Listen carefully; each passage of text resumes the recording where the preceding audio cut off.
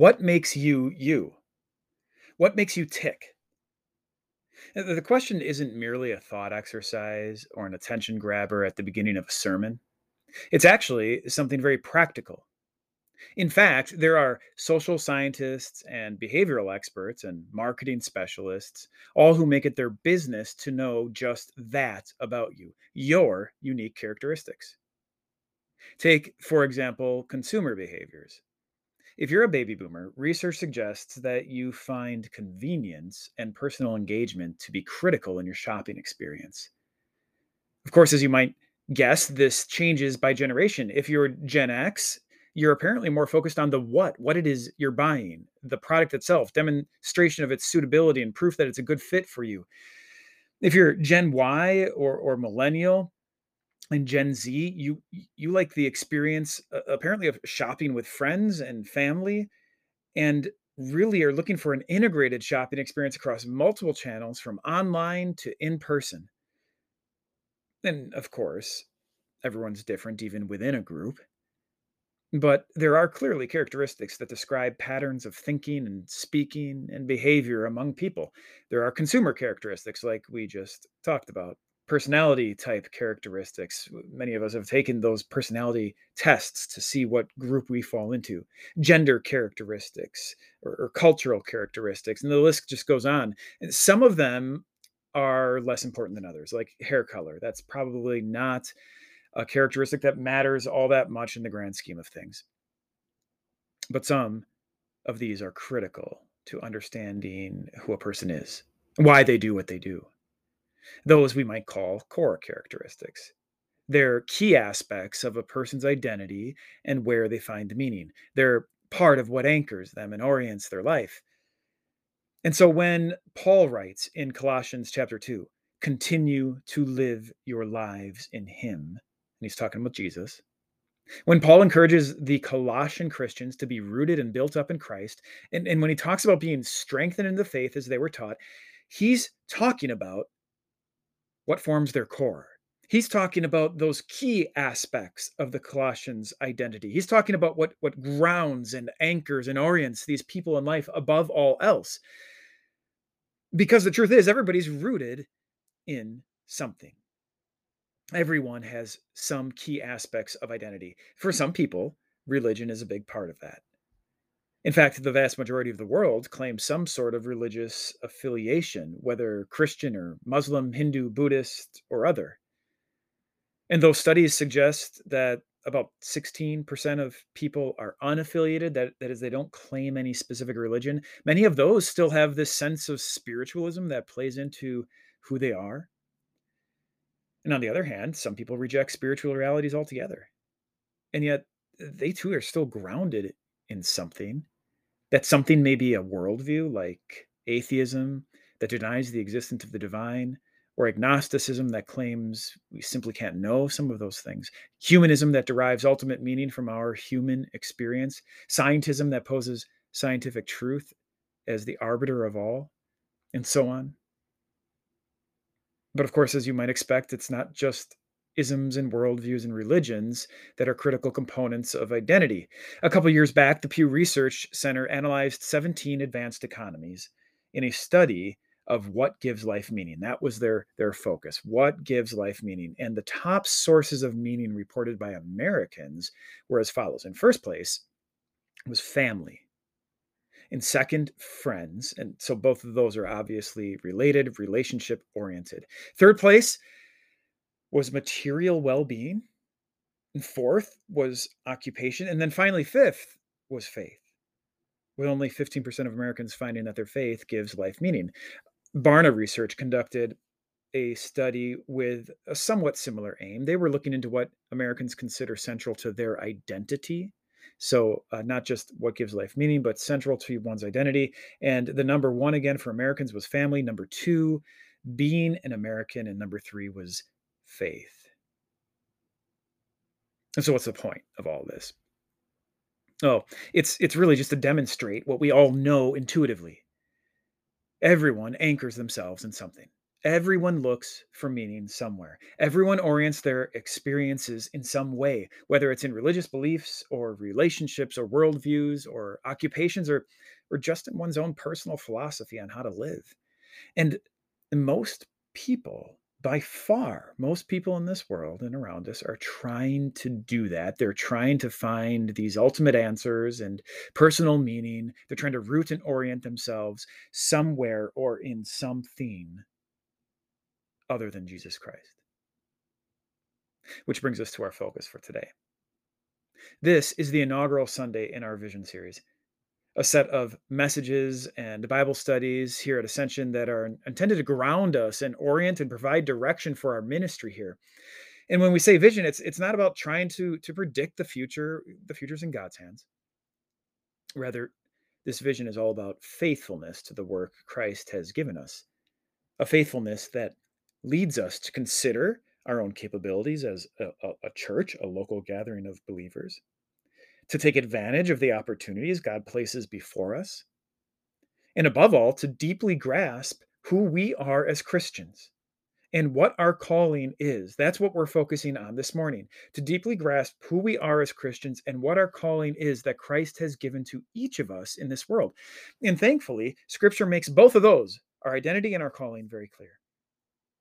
We, the people of Ascension, are disciples of Jesus Christ. And as disciples, we are part of a great mission. Jesus put it in these words when he appeared to his disciples after his resurrection. He said, "All authority in heaven and on earth has been given to me.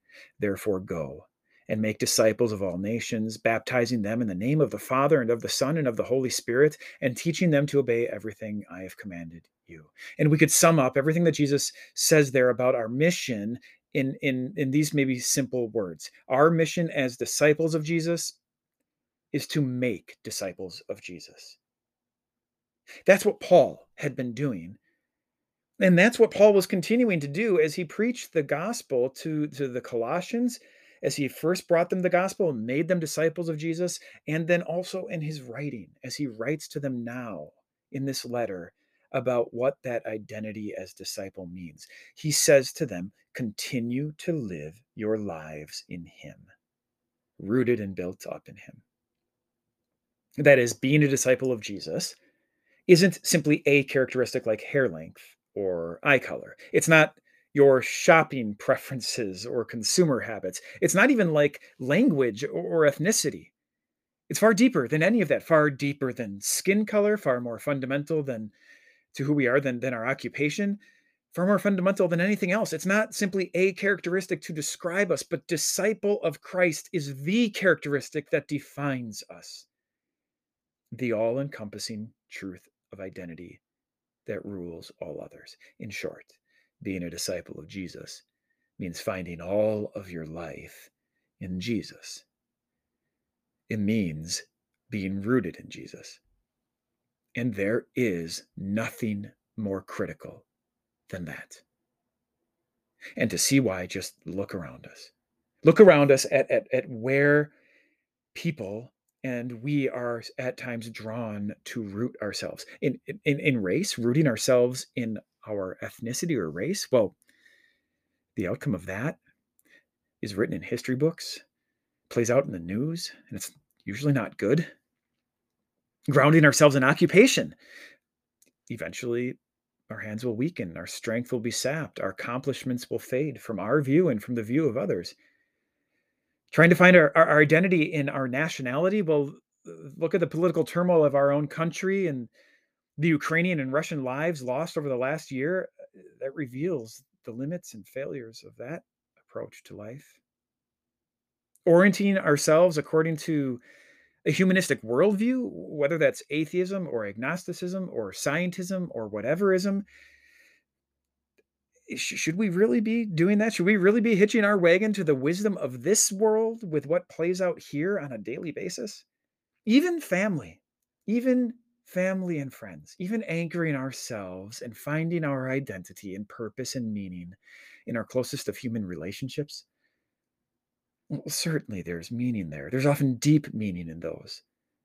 But there's also often deep disappointment and hurt and letdown. And no matter who we are, there will eventually be death.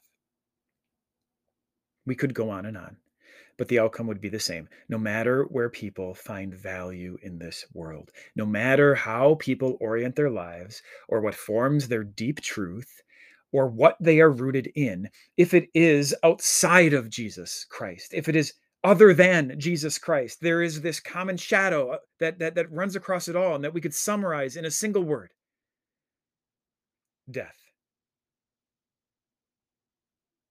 which is why our work as Christ's church is so critical.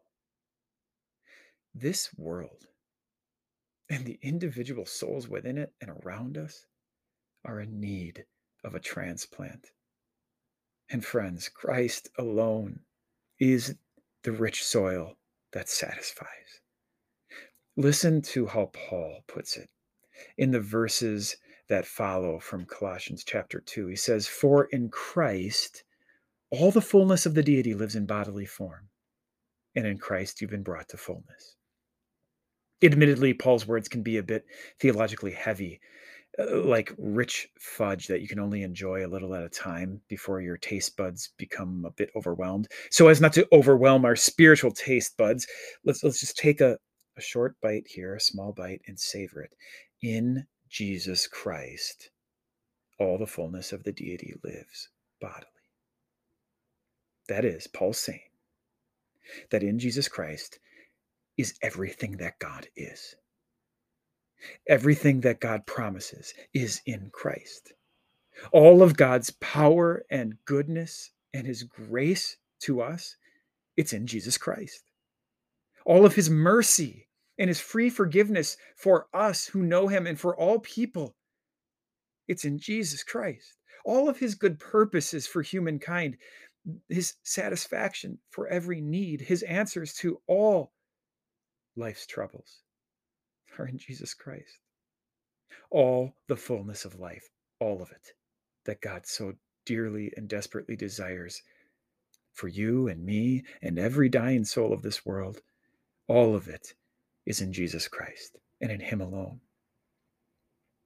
Which is why when we find our life in him, when people find their life in him and are oriented and grounded in Jesus Christ, that's why Paul says, in Christ you've been brought to fullness.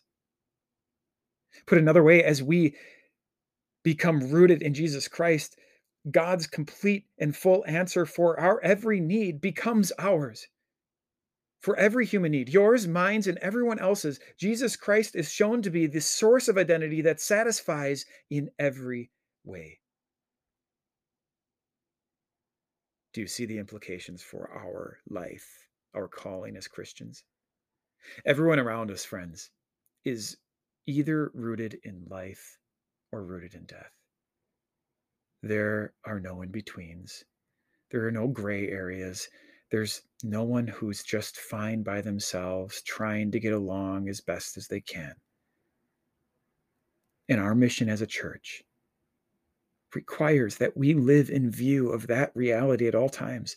C.S. Lewis, prominent Christian apologist and writer of the 20th century, in a sermon titled "The Weight of Glory," said it profoundly. He writes, "All day long, we are, in some degree, helping each other to one or other of these destinations." And he's talking about life or death, eternal life or death.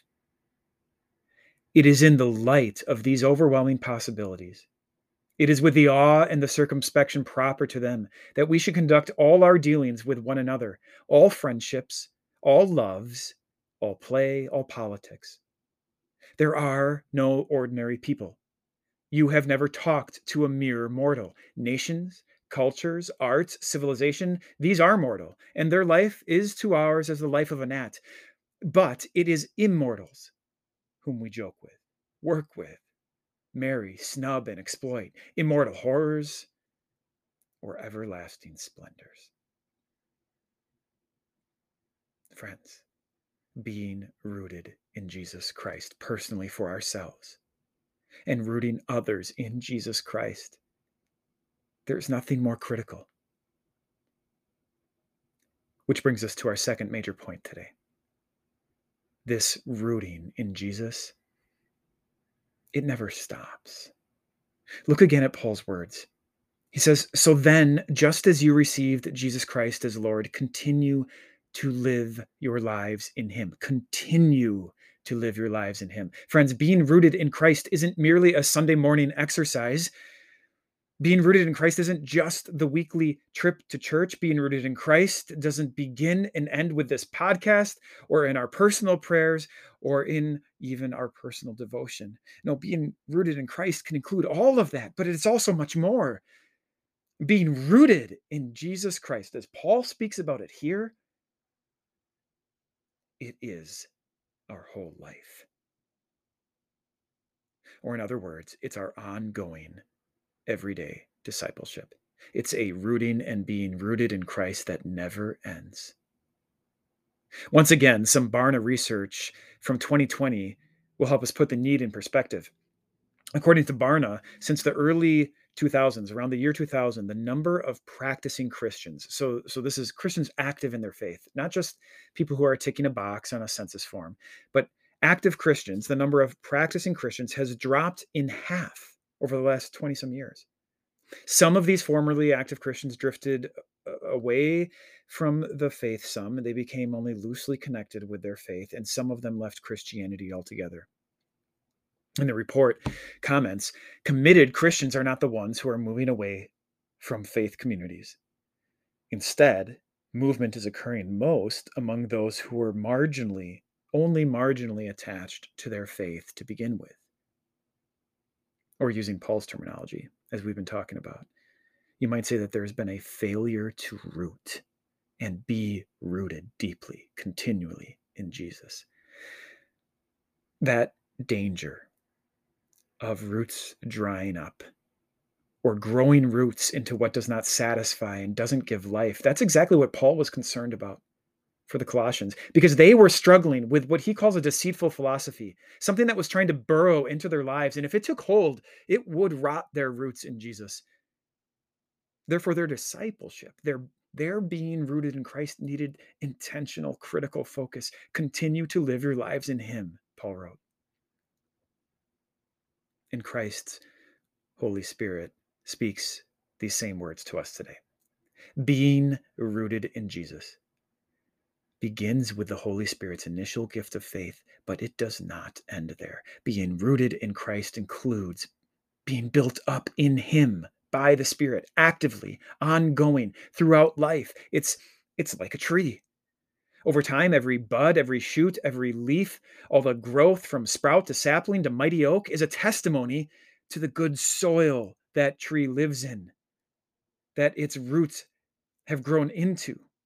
So God desires it to be with us when we come to Christ.